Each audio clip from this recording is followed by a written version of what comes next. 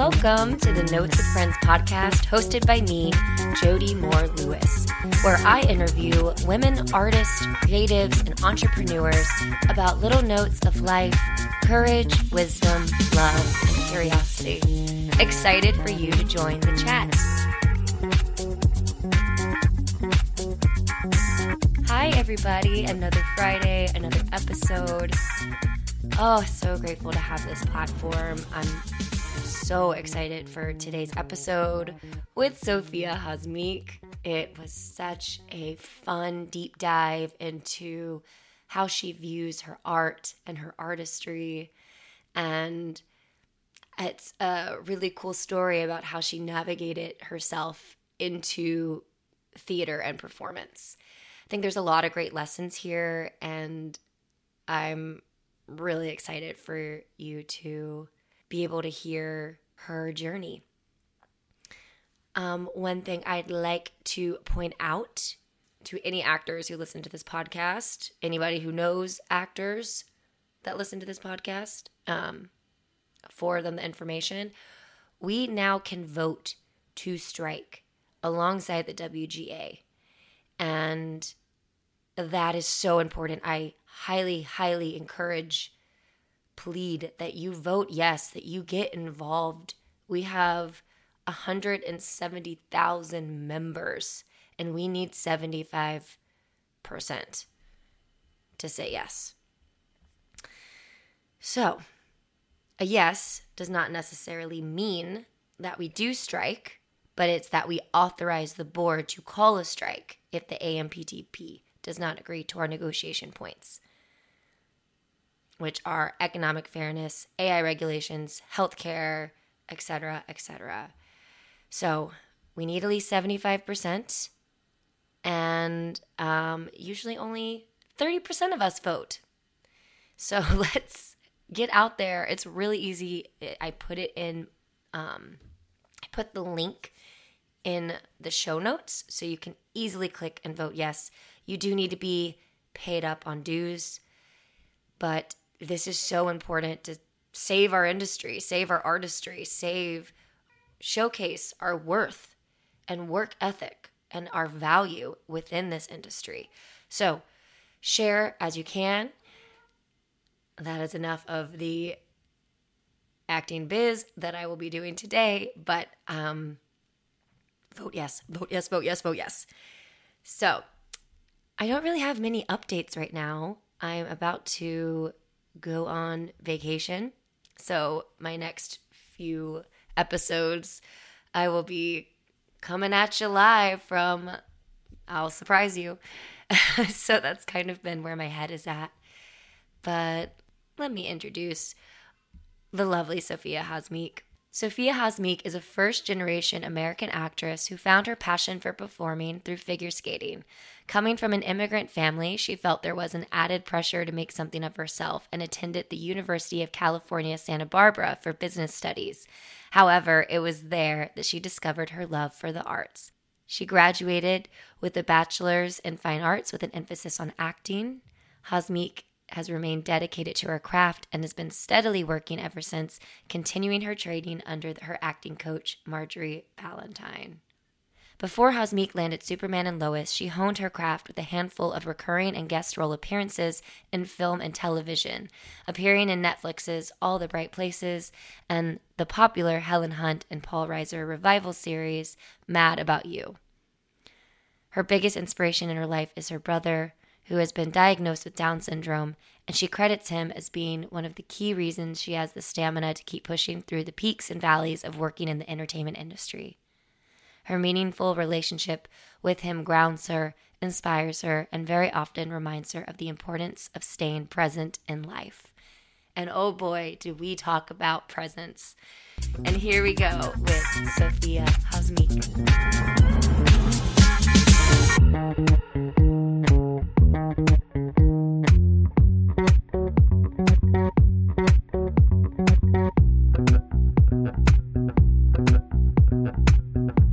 I'm so happy we get to do this. Me too. Thank you so much for doing this.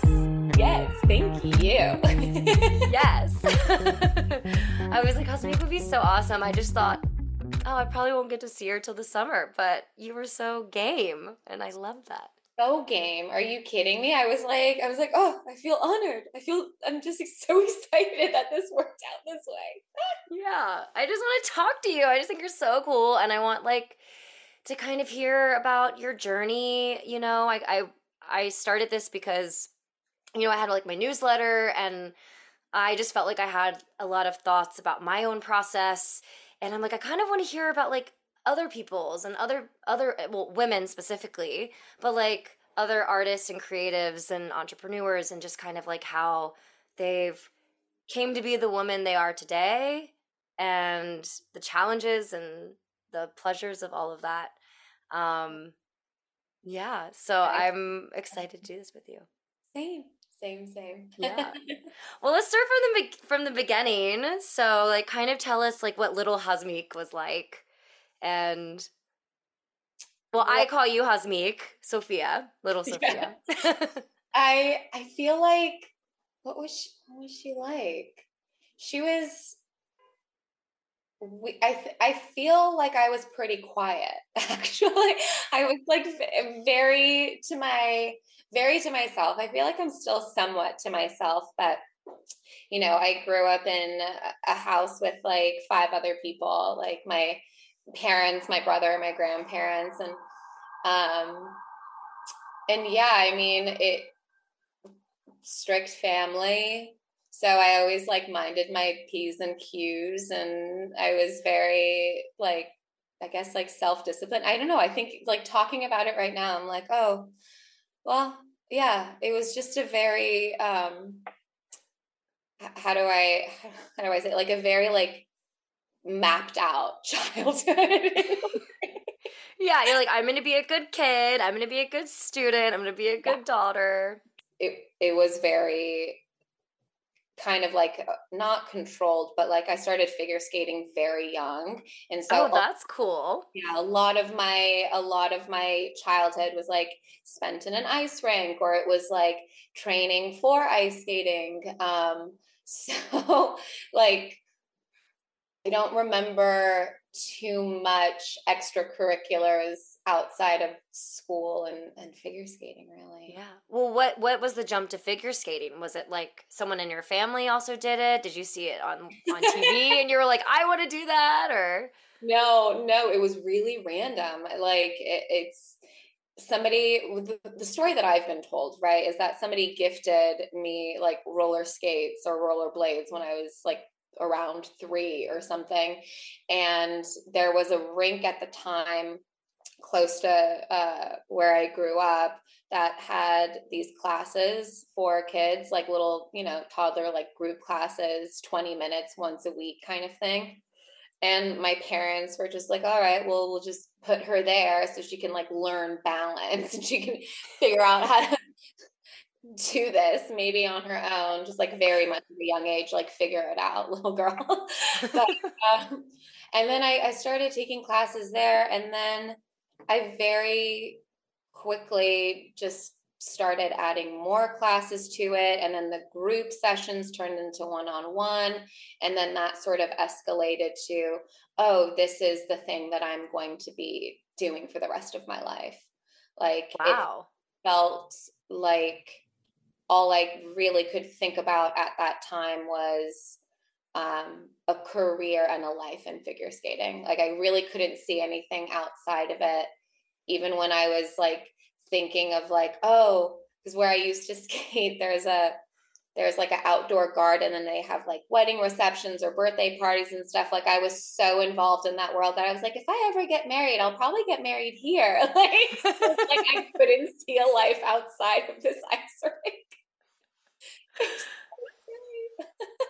It's cute though. I mean that is just like what our little brains do and see. I mean, especially when you're so excited about something. At least you were genuinely excited about it. Yeah, I it was. mean, And then it turns into like a family thing. Um, I think with like a kid getting involved in something, I think it quickly becomes like a family affair. You spend so much time, like we were at the rink hours and hours a day. And so, you have all of the moms lined up, or all of the dads lined up, and everyone gets to know each other, and you build a community. And so everybody gets invested.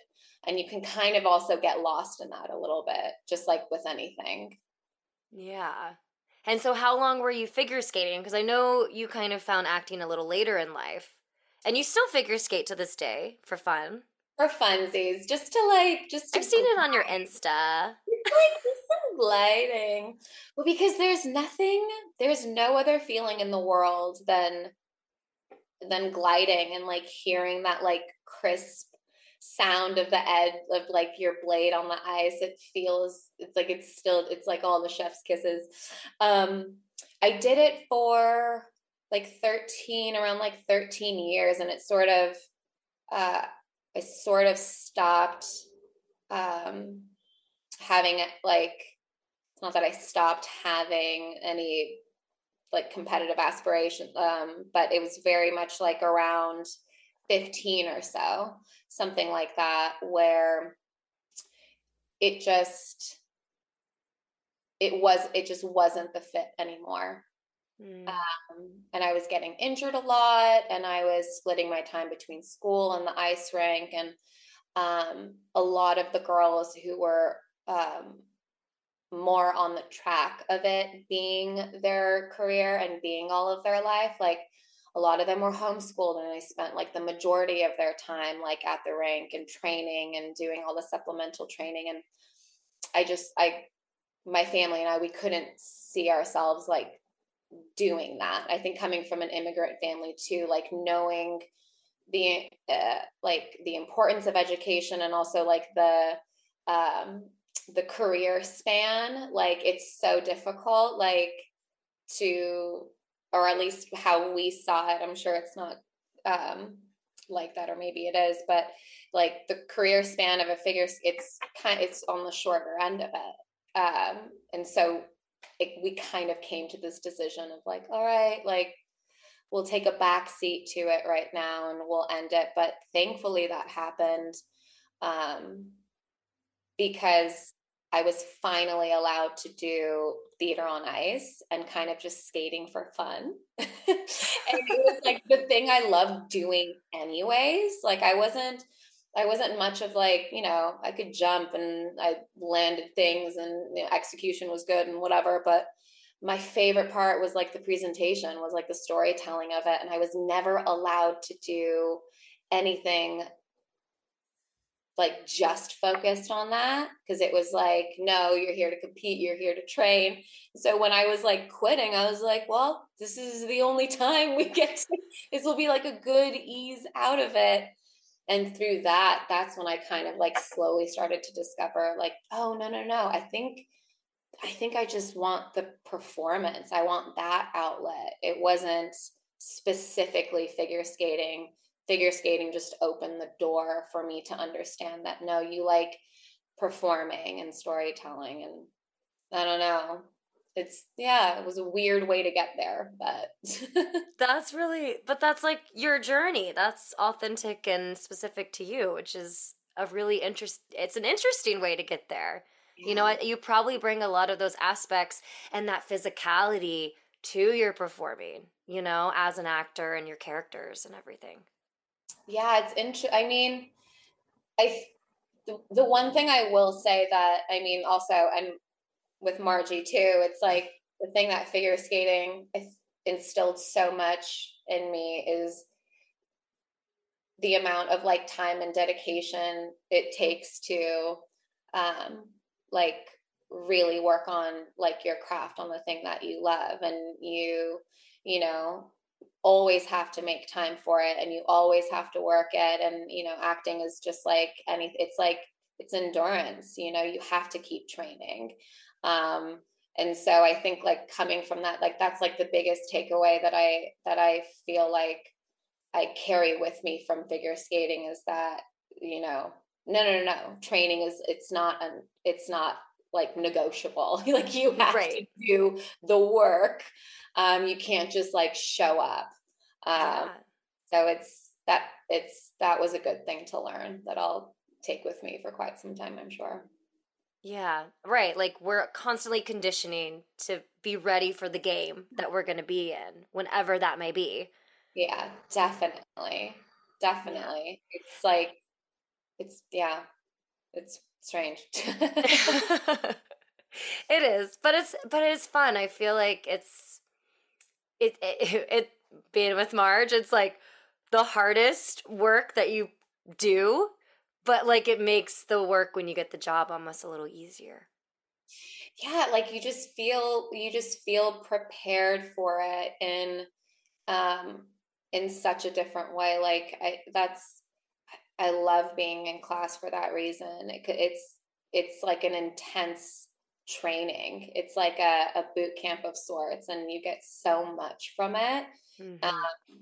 My God, my favorite, like as much as I love performing in class, like just sitting in the audience and hearing the notes and like writing in my journal. I mean, I'm like, I will never get rid of these journals and notes that I take, that I like look back on them. You know, it's good to have around, and it's good to know that like there's always room to discover more in that way. Yeah, always room to discover more. And how did you discover the stage? Because obviously there's so many other ways to perform and storytell. Yeah. What was the transition to specifically theater or acting itself in terms of storytelling for you? It was one class in high school. It was literally just like one class in high school. Like I took an acting elective, and um I just really fell in love with it. It was like the closest thing at that time that I think that I could compare to that feeling that I would get on the ice of I know it might sound strange, but it's that like feeling of like actually disappearing into something, and your brain sort of turning off and something else taking over. Um, and it was like a monologue. Um, and I just remember feeling so free. And the environment was so accepting of vulnerability and emotional discovery. And it was unlike anything that I had ever, I don't know, been invited to. And from that point on, I was like, very, it was like I was hooked on that feeling, but I was also like hooked on that community as well. It was like intoxicating in that way. And then I auditioned for a play in my high school, and then that play got to be at the Edinburgh Theatre Festival one Well, summer.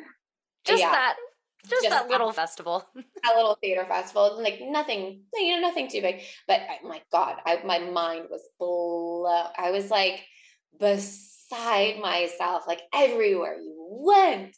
It was just like theater and performing and this and that. And I was like, these are my people. Like everyone was just like, oh my God, like the energy on the streets was beyond anything that I could have ever expected.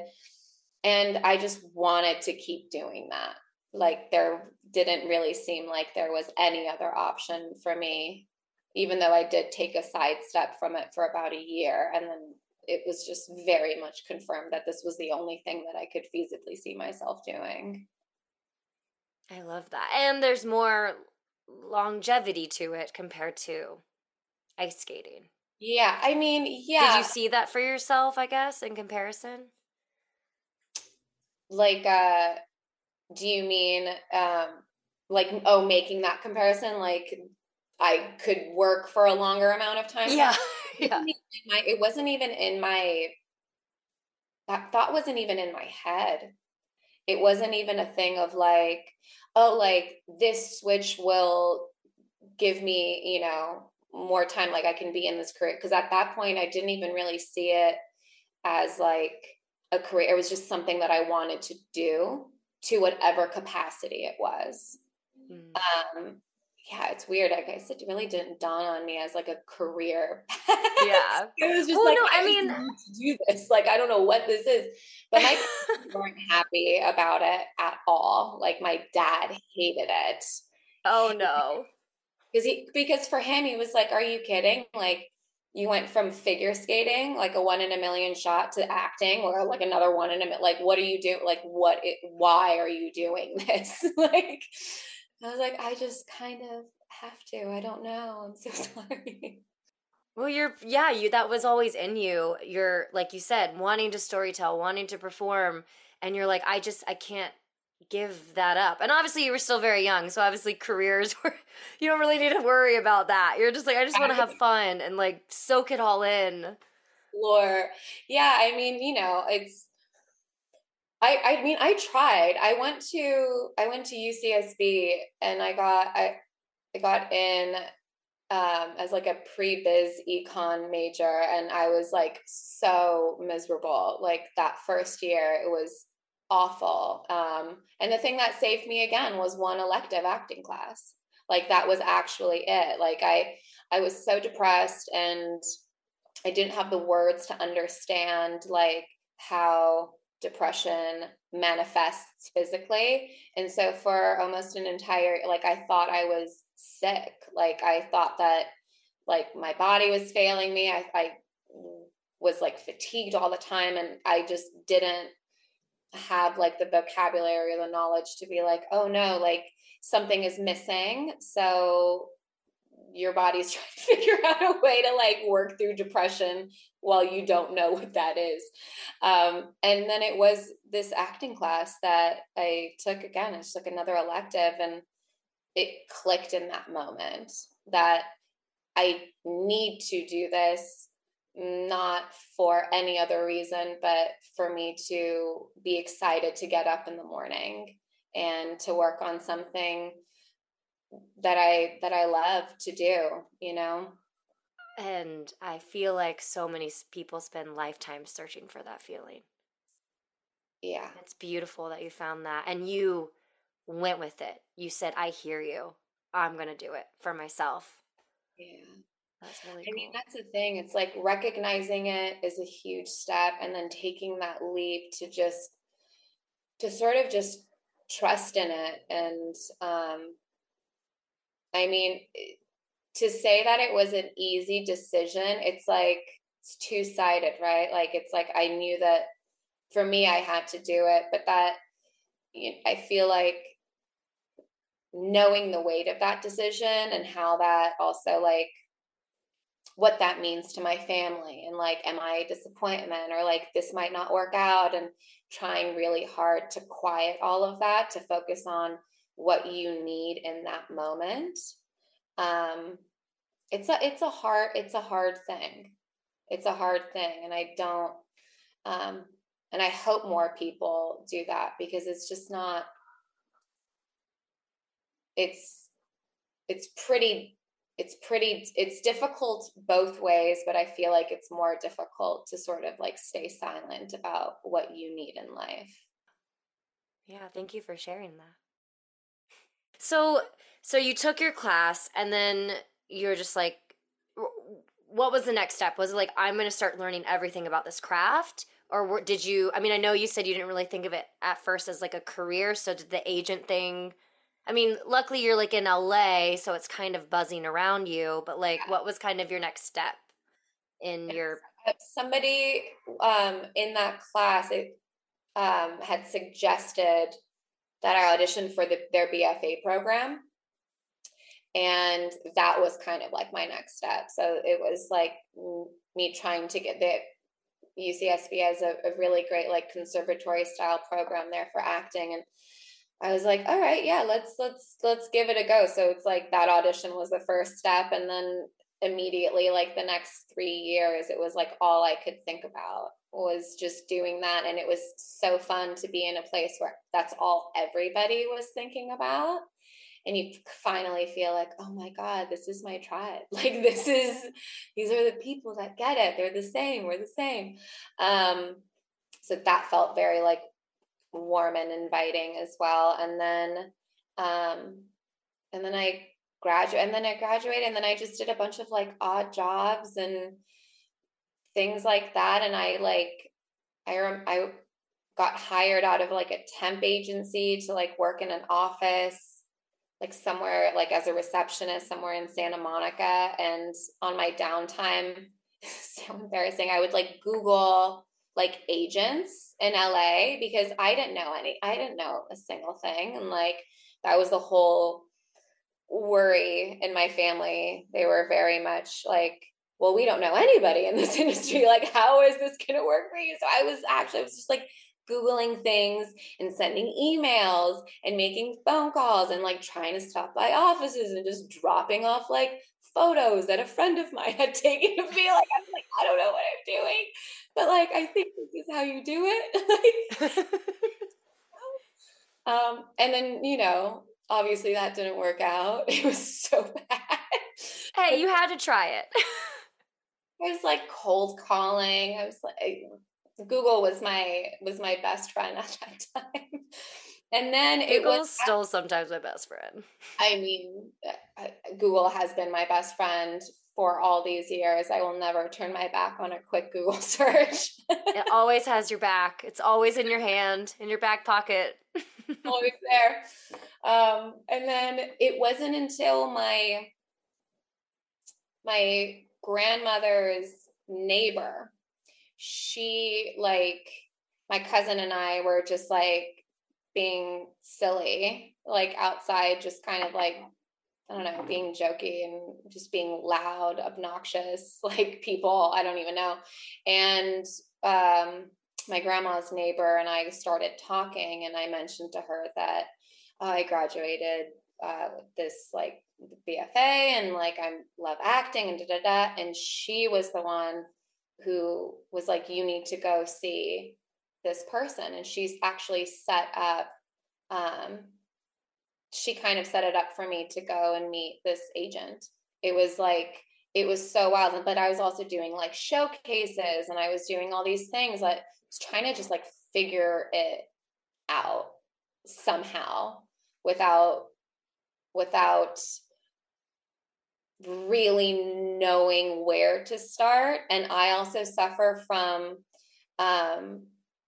I suffer from like, don't ask for help, just figure it out. Like, don't be a burden. Mm-hmm. Don't make things weird. Like just like stay really quiet and small.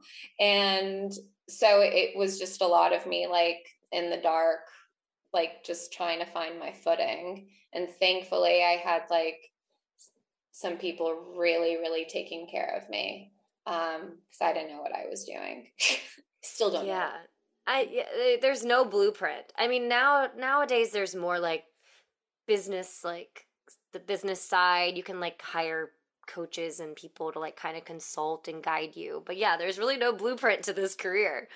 No, I mean that's the wildest thing about it too, right? Is that like with everything else, you go to school for it, you like maybe get an internship, you maybe go to grad school, but then like you kind of end up with a job or you kind of have an idea of what that is going to look like. And this is kind of just people who just like really, oof, like I don't know, like it's so scary to not have a path, but it's also so exhilarating to just know like I'm just here for it. Whatever that blueprint for me looks like, we just have to be receptive to it and jump in like 2 feet and figure it out. But I feel like shortly after that you started booking.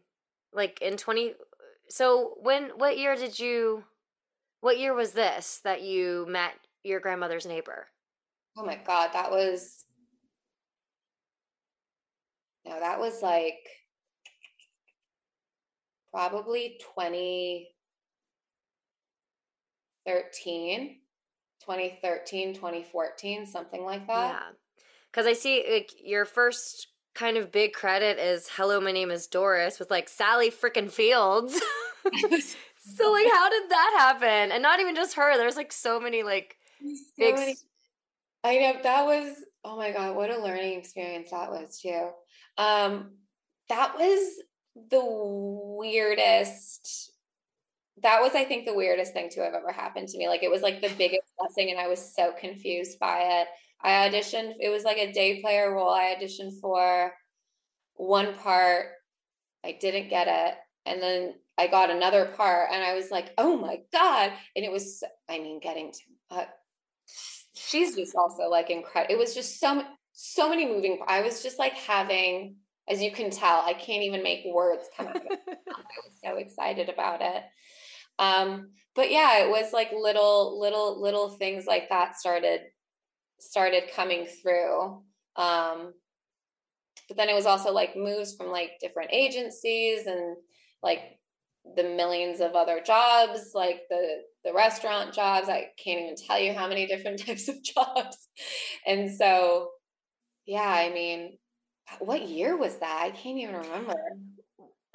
It says 2015, so you either shot it in 2015 or 2014. So I guess soon after you Yeah, started meeting with agents finally, you yeah. were able to book. I think that was my, yeah, that was pretty early on.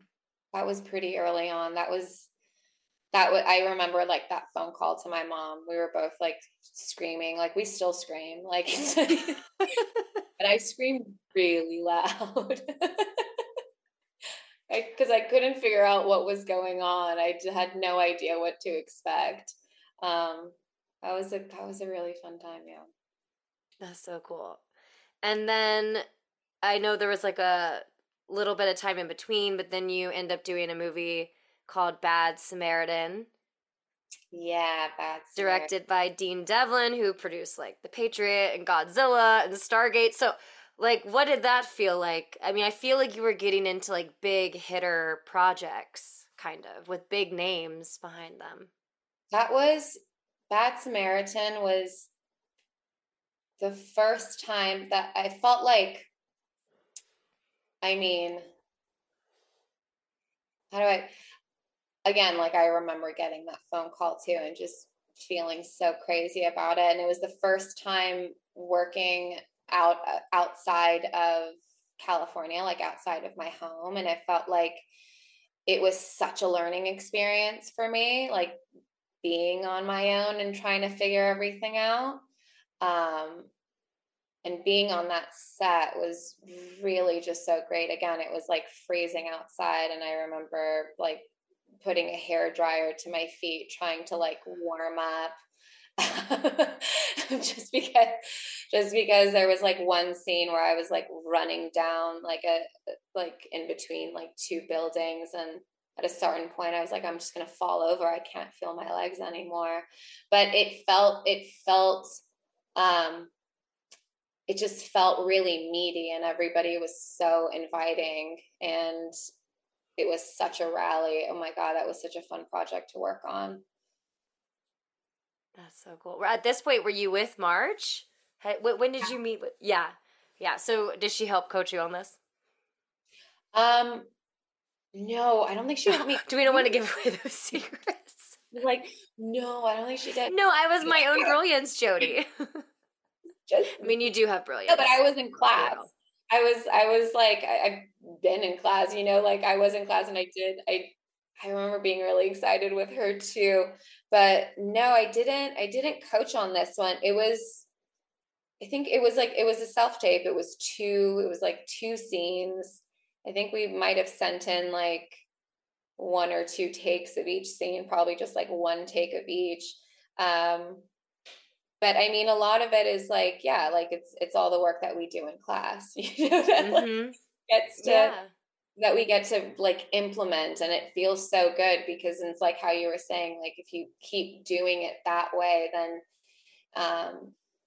it becomes easier to do the work and fill everything in and be prepared for it. Well, I don't know if it, well, I guess I don't know if it gets easier, but you feel more confident at least. Yeah. Well, that's a huge thing. I feel like confidence is really key as an artist because you're not only putting yourself out there, but you also have to believe in what you're doing too. I think people feed off that. Yeah. Oh my God, absolutely. Yeah. And I'm like, on that project in particular, I did feel so green, you know? And I think that it's palpable. Like, if there is not a way to like check it internally, or like on the flip side, ask questions. Like, don't feel that by asking questions or like double checking or confirming like a specific direction or like a whatever, I still have to tell myself like it's okay to do that. Like, by doing that, you are being professional. By pretending that you know what's going on, it's not helping anybody. Just like that nod of the deer in headlights, like Yeah, eyes. Yeah. do Right. that. You kind of had to unlearn the habit of remaining small and not a burden, Yeah. and be like, I actually am not a burden by asking questions. I'm a burden if I just show up and not know what I'm doing. And not know what I'm doing, and like not knowing what you're doing is so normal. It's like, getting thrown into a situation that you haven't been in before, and like nobody's there guiding you, and I kind of felt like a little bit like Bambi, like walking around, like my legs buckling. Like I was like, oh, hopefully I'm doing this right. But it's the asking of questions. It's like, hey, I just need clarification. And I mean, I still have to, not even in acting, but just like in my day to day, I still have to remind myself, like, that's fine. Like, who said that wasn't fine? Like, that's crazy to think that that's not okay. Yeah. And how were you feeling after having like two kind of being a part of two major films?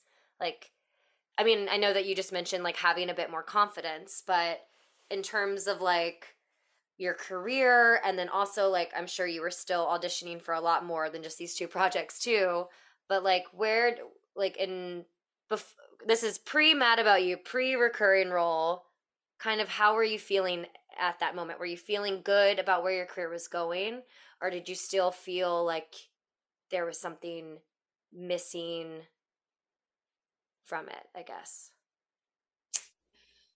I mean,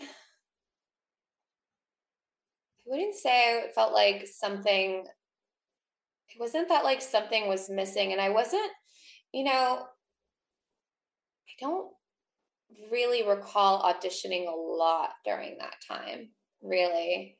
Um, and as far as anything missing, I mean, no, not really. I mean, like, I think I just operated on, I think I became very good, or like, I'm of just being like, I guess like not like stay in your lane, but it was very much like, all right, well, we did the job, and then we wait for the next opportunity. And then in the meantime, you go to work, you clock in, you do your job there, you go to class, you like stay present, you work there. And so I think in my mind, I was just very much like, if um, we just have to focus on like trying to figure out what's like happening now. And like, thankfully, it's like, you working at like restaurants or retail or anything like that, it it wasn't that it like felt fulfilling, but like it filled my time, so that when I did also have the opportunity to go to class or to do an audition, I like relished in it like so much. So it's almost like class became my career. Do you know what I mean? Like, if we're going to look at it in that way of like, oh, like career wise, like that became my job, and like the thing that I had booked in a sense, right? It's like showing up to that, or trying at least to show up to class with that level of intensity. It's like that became like the thing that I looked forward to the most. And then the rest of it, like the jobs that came, that was just like the cherry on top of it all. In a way, it's like, of course, we always want to book and we always want to be working, but like I think at that point, class became that for me, Mm-hmm. until opportunity came around. Do you know? I don't I mean, Yeah. like, No, I think I asked a really kind of odd question, but I think yeah. that was such a really freaking amazing reframe that I hope other actors that are listening hear, because I feel like, even myself, like we're always trying to find like to reach for like, well, I could do this maybe to book more. Like, what can I learn, to maybe get in front of this casting director and like network and da da da. Like, it's always like, how can I be getting more auditions? How can I have a better agent? How can I meet more casting directors? And what I love for you is it's just all been about the work of the craft. And you're like, that is enough, and everything else will fall into place. And having that trust in yourself and like finding the moments of like I feel like people also get wrapped up, and I'm saying this because of my own shit too, but like kind of with your identity of whatever side job you are doing, you Yeah. get wrapped up in that being part of it, of who you are, and you're like, but I'm more than this. And I felt like what you just said is such a beautiful, beautiful lesson to so many artists, that you're present with whatever it is, you're making your money, and then you're relishing in the things that you kind of can't control, which is like being a part of class, when you get Yeah. an audition, really like sinking your teeth into it and giving it your all, and not like putting pressure on all these other external things Yeah. that we see on social media when someone books, or the new workshop you can take. Casting directors doing workshops now, and like it gets a lot, and you're like, well, maybe I should be doing that. Yeah, no, I mean, it is a lot. And to say that, like, I didn't do workshop, like I did, like I tried to figure it out. At a certain point, I was like, you just like, it's hard to keep up with it, and you don't know what sticks. And it is like, I feel like I was just talking about this. It's like, that feeling of being an artist and being a creative, like that's always going to be a part of your DNA, like no matter what you do to pay your rent, like that's just it, like you are, like it's innately in you, and it's never going to go away, so there should be no fear of it going away. And moreover, we should get rid of this fear of like people um not judging you, but I guess like labeling you into like whatever category. It's like you can very easily be like, oh well, like, if I spend most of my time doing X, I guess I'm X now. It's like that's not true. Yeah, totally. You do X to like put a roof over your head. Like it's Yeah. just, that's just all it is. Um, and like having that stamina to just like not only keep going, but to also like combat those voices, either internal or external. Um, it's a hard thing to do. And you just like, I hope everybody can recognize like that side of that like part of you, that creative side of you. It doesn't just go away because you have something else in front of you. Like that's impossible. I think it's impossible for that to happen. Um, but yeah, I think it also goes back to like it's I think for me, at least specifically, it just goes back to like needing that outlet where it's like I can deal with whatever is happening, like in my like little cocoon of a world, like whether it's like traffic or work or this or that or whatever, if I have that outlet, you know? And so because class was always there, I was like, all right, this is where I go. This is my weekly retreat. Yes. Like the world is fine and it's manageable for me right now if I just like get to go there. I think like at that time it was every Thursday night. Oh, the Thursdays. I came in after the Thursday. Well, I came in pandemic time, so everything got weird, but I got those Zoom the classes, Zoom which classes. taught me so much too. Let me tell you. Yeah. I mean, that woman, she is a genius. And Genius. yeah. Absolute genius. Thank God for her. Yeah.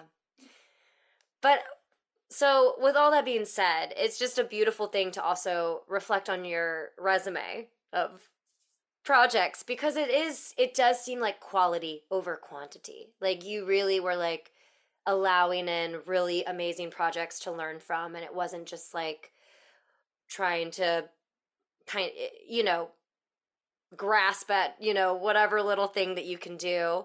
You have all these awesome films, and then you have a recurring on the Mad About You reboot, and then you do the film All the Right Places on Netflix with Elle Fanning. So those were kind of back to back, right? We All the Right Places I premiered I think after, or like, Yeah, it's 2019, 2020. yeah. So I didn't know how So, close that was, but but it was filmed the year prior. So it just like it took a little bit of time. So I think it premiered just like a little bit before.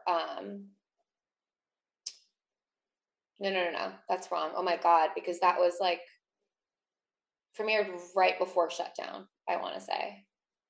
oh wow, okay. So, I think right, because 2020, we still had a couple months of like yeah, normalcy. I think it premiered yeah, it was February, and there the shut then everything shut down in March. So yeah, so it was right before that. So but yeah, but it was filmed before Mad About You. But like as far as like, you know, I think honestly, and I don't know if this is like a weird thing to say, but like as far as like quantity of projects that I've worked on, it's or how you were saying quantity and quality, it's like I would have loved to even have like had like other, you know what I mean? It's like I love it so much because I almost feel like it was like, oh yeah, I just was like, I'm gonna choose to do this project. Right, and I know that you didn't, it wasn't that much of a luxury. Oh my God. If I could have been on set for like 5 minutes, I'd have been like, I'll do it. But I guess in like the hindsight of your mentality and your work ethic and how you were approaching acting and the career of acting, that's kind of what is reflecting back. But I know in the moment you were like, no, I would rather book everything and be on set and learn and do and do and Yeah, I mean, I don't know. yeah. But yeah, and like for me in my like small world, like it's just really cool to see someone, you know, the quality of your credits is insane to me. And where you're at now is pretty rad, which we're about to get to after we chat a little bit Yeah. about the two credits before. I mean, All the Right Places was an absolute like dream come true. Working on that set, shot in Ohio, again being away and kind of jumping into this world, um, it felt so safe, and it felt so like playful and vulnerable, and everybody connected, and nothing felt forced, and it was so much fun. And like, yeah, that is an experience that I think that it will always stay probably closest to my heart. Like, honestly, it was so incredible. Mad About You, oh my God, it was so rad. It was so rad. Like, I really couldn't believe it. We had like a table read um, at Sony, and I was so nervous. Like, I was shaking. Like, I was absolutely shaking. I was so nervous. And, and Because this immediately, is your first television project. I did one thing. It was like the first thing I'd ever booked was this show called like See Dad Run. And Oh.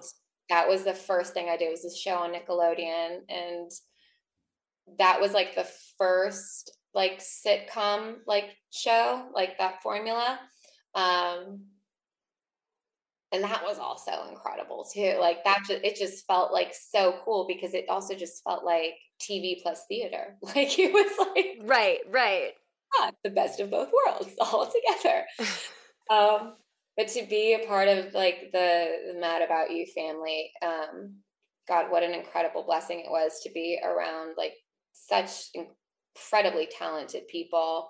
And you got to really be up close to see how this machine works and how much of a machine it is. Like, it was like, oh my God, like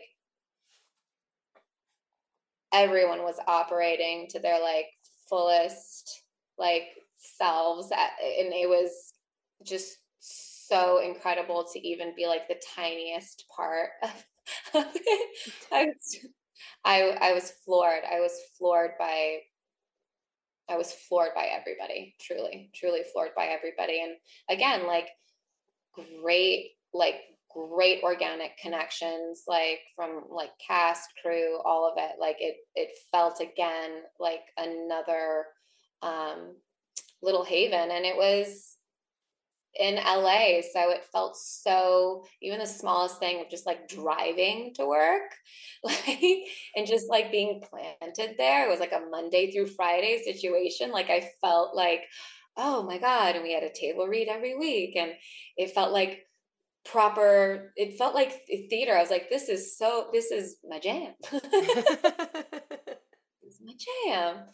And it was a fun character, and you know, everyone is like comedy on that show, and it just felt so much fun to play in that world. Like this, like it was just like a ground. It was comedy, but it was grounded and it was executed so well, and I got to like learn from absolute like talents, and I just felt so humbled and in awe of the whole experience, for sure. Yeah. So deserving. And then the pandemic happens. But right before the pandemic, I audited Marjorie's class, and I didn't even know you at all. I know I've told you this story, but I'm going to say it to everybody now, everybody who listens. And I remember you and Diana did Glengarry Glen Ross, the female version. Oh my And I God. was like, who is this girl? She's so good. Like, Oh, you were like, just like, so unafraid to just go wherever you needed to go, and your physicality. And it was like so interesting to watch. And then we got paired up on Zoom to work together, and I was like, oh my God, I get to work with Hasmik. I was so And good. it was, but we didn't get to work together because, But it was fun though. yes, because you found out that you were booking another recurring on the show that you're on now, Superman and Lois, Yeah, yeah, it in a was pandemic. a pandemic. Oh my God. Yeah, in a pandemic where, yeah, geez, that was so wild.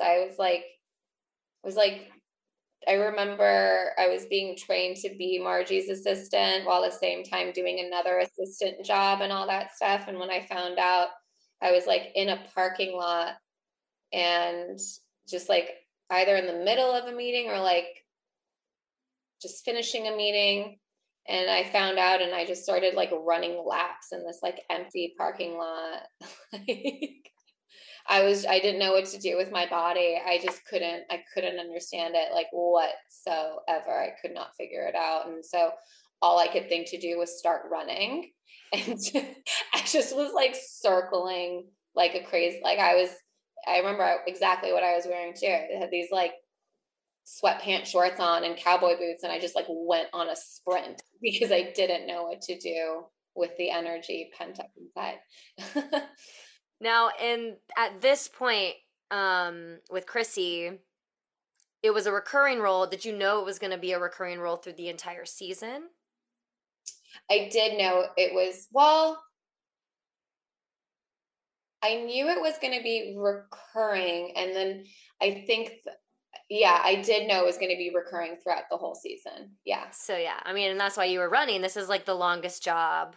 Yeah. And it was like so many things too, right? Because it's like we're in the middle of a pandemic. Um, it was self-tape, but then we did like the director session over Zoom, and that was so much fun. But it's, again, it's like one of those things when you do tapes, you're just like, and we're sending it off into we don't know where. Um, and then it shot in and we shoot in Canada, and it was like at the height of the pandemic, so there were so many emotions going around where it was like, oh my god, this is amazing, and then it was like, oh my god, like when am I when are what's happening, when are we leaving? Like, it was just so quick, like one after another, where I felt like I couldn't really catch up to it. um yeah, it was a pretty intense like month and a half of trying to figure out like what the next year was going to look like. Yeah, and even though it was like like such a awesome opportunity and awesome cast, it was a really, I feel like you might have told me and you can speak a little more on it. It was still a difficult situation with because of the pandemic and having to like carve out time to isolate, Yeah. being away from your family, from your boyfriend, from your dog, doing something that you love, but how difficult it was to navigate back and forth. It wasn't just the luxury of just like going to LA for a weekend to visit. Yeah, There was that different type of isolation going on. it was definitely like it was a bit scary. Like, thankfully I knew like one person here before I came up here, but it was the isolating was really hard. Like the quarantining was really difficult. 2 weeks out of it, like out of 10 months of being here, it was like a total of 2 months, all said and done, about 2 months of quarantining in a hotel room. And, of course, like everyone is as supportive as they can be. But it was really hard, and family couldn't come up because the border was closed. And I will say, though, that through that experience, um, the intense bonding that happened with the cast sort of towards the middle, maybe like end of the first season, because in the beginning it's like, there, if you weren't working, you were either like trying to keep to yourself, always masked, nobody was going anywhere. You were kind of very much like to yourself in your own little world. And like very slowly, we all kind of started going on walks together and just like Aw. doing the distancing, but like, like being adorable and being like, let's go to the park and things like that. And so it created such a bond, I think, also because we really could not leave. Like we really couldn't go anywhere, and it was hard, but like they're all my family now. Like it's I know it sounds so cheesy to say, but I really do feel that now, that with like the border being open, it's kind of like this funny thing of like, okay, like, wait, are you going to LA this weekend? Okay, wait, when are you coming back though? Like, okay, will you stay here this week? Like, I'm gonna do this. Do you want to come to that? Like, it just feels like so good now, because when we're even away for a little bit of time, we're like, well, when are you back? Yeah, yeah, you're So, just like, like, yeah. you went through something. Like you always go through something when you're on set with people experiencing a project for the first time, but it was like you had a whole other layer of this connection, and it definitely shows. Like you can feel it, like when you guys have like your Instagram takeovers, and then like your season keeps getting renewed, um, or your show keeps getting renewed. What was it like getting the audition for Chrissy? Like getting the breakdown? Like what did you like? Has she transformed from like when you initially like were creating her from your audition process to like when you went on set with her? I think so. Like, I think now, yeah, especially now. I mean, like, the growth that Chrissy has had, like season to season, is something that I aspire to in my real life. Like, it's very impressive. Art And imitates life. she's very in tune with who she is. And, like, she was described as a go-getter, and she absolutely is a go-getter. Like, she was running the Smallville Gazette, all like really on her own until Lois and her became partners in the Gazette last season. and like meeting her idol and what that meant to her, and like understanding the balance of like being in awe of somebody and being like having them be your professional hero, but also knowing how to work with them in a professional place and how to be a partner with them and what that growth looks like. And she has, it's not, I wouldn't say that she's changed. I'd say that like she's just grown. She's just grown immensely. And with that, like I get to grow with her. And like as I get to discover more about her, like so does the audience. So it kind of feels like a come together on this journey, all of us. Like let's all take this journey together. I love that. And that journey took you to becoming an official series regular on the show, which you have been. And you found out last year, right? 2021? Oh, last year's 2022. What is time? I know. What is time? So you find out over the summer of 2021. Yes. Yes, there we go. There's our timeline. Were you in sweatpants and cowboy boots running in a parking lot again? I need to know. I was somehow, I think I was like in the apartment. I was in the hotel room that I was at for 10 months.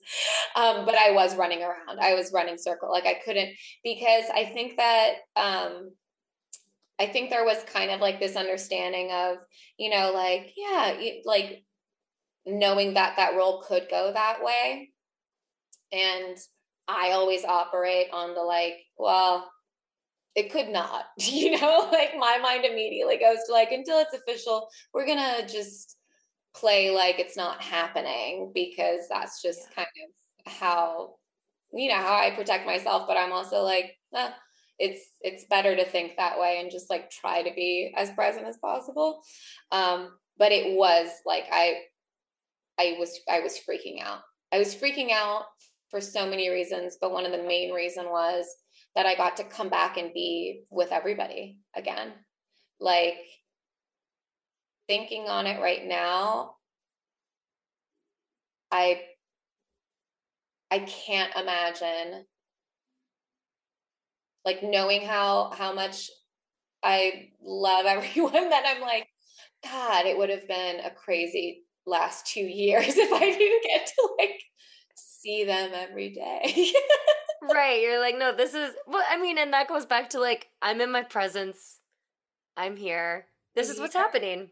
And I'm loving it. There's no, I just gotta like focus in on the day. Otherwise everything gets away from you, like time is like that. We can't even figure out what 2 years ago was. Like I know.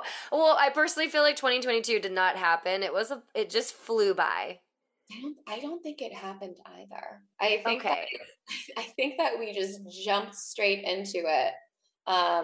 Yeah, it was can't even weird. believe it's March, but like that's also a scary thought. It goes by too fast to keep thinking of the future, like. Yeah, I know. I was journaling this morning. I was like, it is March. And in my head, I was like, how is it already March? And I was like, but I don't want to write that down because I've already said that all about 2022. And I really don't want this year to be like, how is it already this time? How, like, I really refuse, but it's really hard. I have been trying so hard to get out of the place of saying like, well, time doesn't matter, because that's been my go-to, to just be like, oh, it's irrelevant. Like time means nothing anymore, because I've just been saying that since like March of 2020. Like time means nothing and it makes no sense and we're all just floating and it's fine. And it weirdly still feels like a little bit of that, where I'm like, I haven't caught up to that time like at all. So the only thing I can do to help myself is just focus on today. This moment, this podcast interview specifically. Right, yes. For real. Low, like, because I'll start spinning, I'm sure I will. Well, out of everything, do you have a moment or like a memory that you feel the most proud of thus far in Sofia Hasmik's life? Oh man. Wow. That is such a great question. In my life, pertaining to acting or just like in my life general? General, whatever.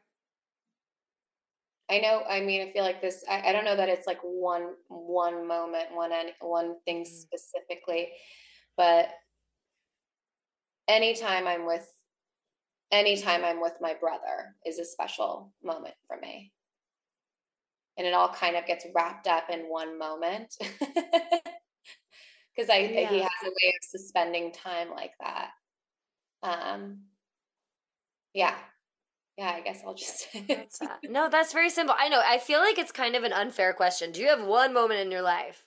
But I just like to see how it blooms. Doesn't mean that nothing else you could be proud of. But I love that you and your brother, you're so close. You share him a lot with us. He's just absolutely incredible. But like, yeah, it's so funny. It's like I don't know that I think also this is again something that I do need to work on in terms of like taking ownership of what I am proud of in my own, like in my space and something that I've created. But like, I'm so like, I don't know if proud is even the word, but like, I relish my moments with my family. Like I try to live in it as much as I can. Um, and I just feel like weirdly enough in that I take a little bit of that like with me like everywhere. It's like kind of really in just it's like just in you, do you know? Yeah. And so Yeah. I I don't know, and now I feel like I'm just like rambling on, but No, you're perfect. I'm just like lost in a thought now. But Yeah. no, like any opportunity that I get to of get to be with like my brother and my family, like just like the people that like I love and care about so much. And when I see like their happiness, and that's kind of where I feel most proud is like um the people around me. Like that's Yeah. I think like when I feel like that sense of pride. It's more external, but I mean, they're all magic, you know? Like, I love that. They're all magic. Oh, well, thank you so much for chatting with me today. You are so amazing to talk with and listen. I feel like so many people are going to get so much out of your nuggets of wisdom and life and viewpoints.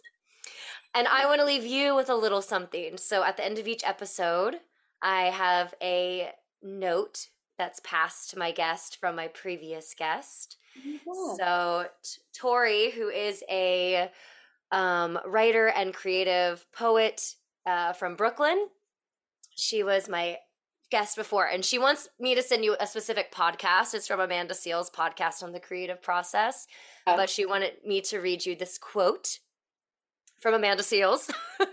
From Amanda Seales, from Tori to you. I love it. It'd be the most non-trying ass people that want to tell you something about trying something. The people who are not willing to go past the idea and fall on their face are the first ones to laugh when your face is down in the mud. And those people are the people that when you get out of that mud, make sure you spit that mud in their face by trying again. I love that. What? So good. Just like keep showing up, baby. And you have to send me this. I will. No, I will. When she read it to me, I was like, "You sound way cooler than me, Tori. I don't know if I'm able to read this back." You read it perfectly. I'm just like a white girl saying it'd be the most non-trying ass people, like trying to be Amanda Seales right now. Oh my God. That's incredible. Oh my God. I need that. Like, I need a heart. I just need like a physical. Maybe I should put it in the show notes for everyone to be able to read it. But I will gift you the episode too, because she wants you to listen to it. That's her gift to you. Her note pass to you. I love that. What a fabulous thing you're doing. This is incredible. Oh, Jody, thank you so much for having me. Like, this has been an absolute delight. And I'm just so happy that, we got to do this for real. Same. You are magic too. You come from a magical family and you are magic. Yeah, thank you. Thank you so much for listening to the Notes with Friends podcast hosted by me, Jody Moore Lewis. Please do not forget to like and subscribe. It helps boost the show in the charts. I'd also like to thank Dan Emilio Robopop for my music. Next week, episode 9. Only a few more left. I hope you stay tuned, and I'll see you next time. Bye-bye.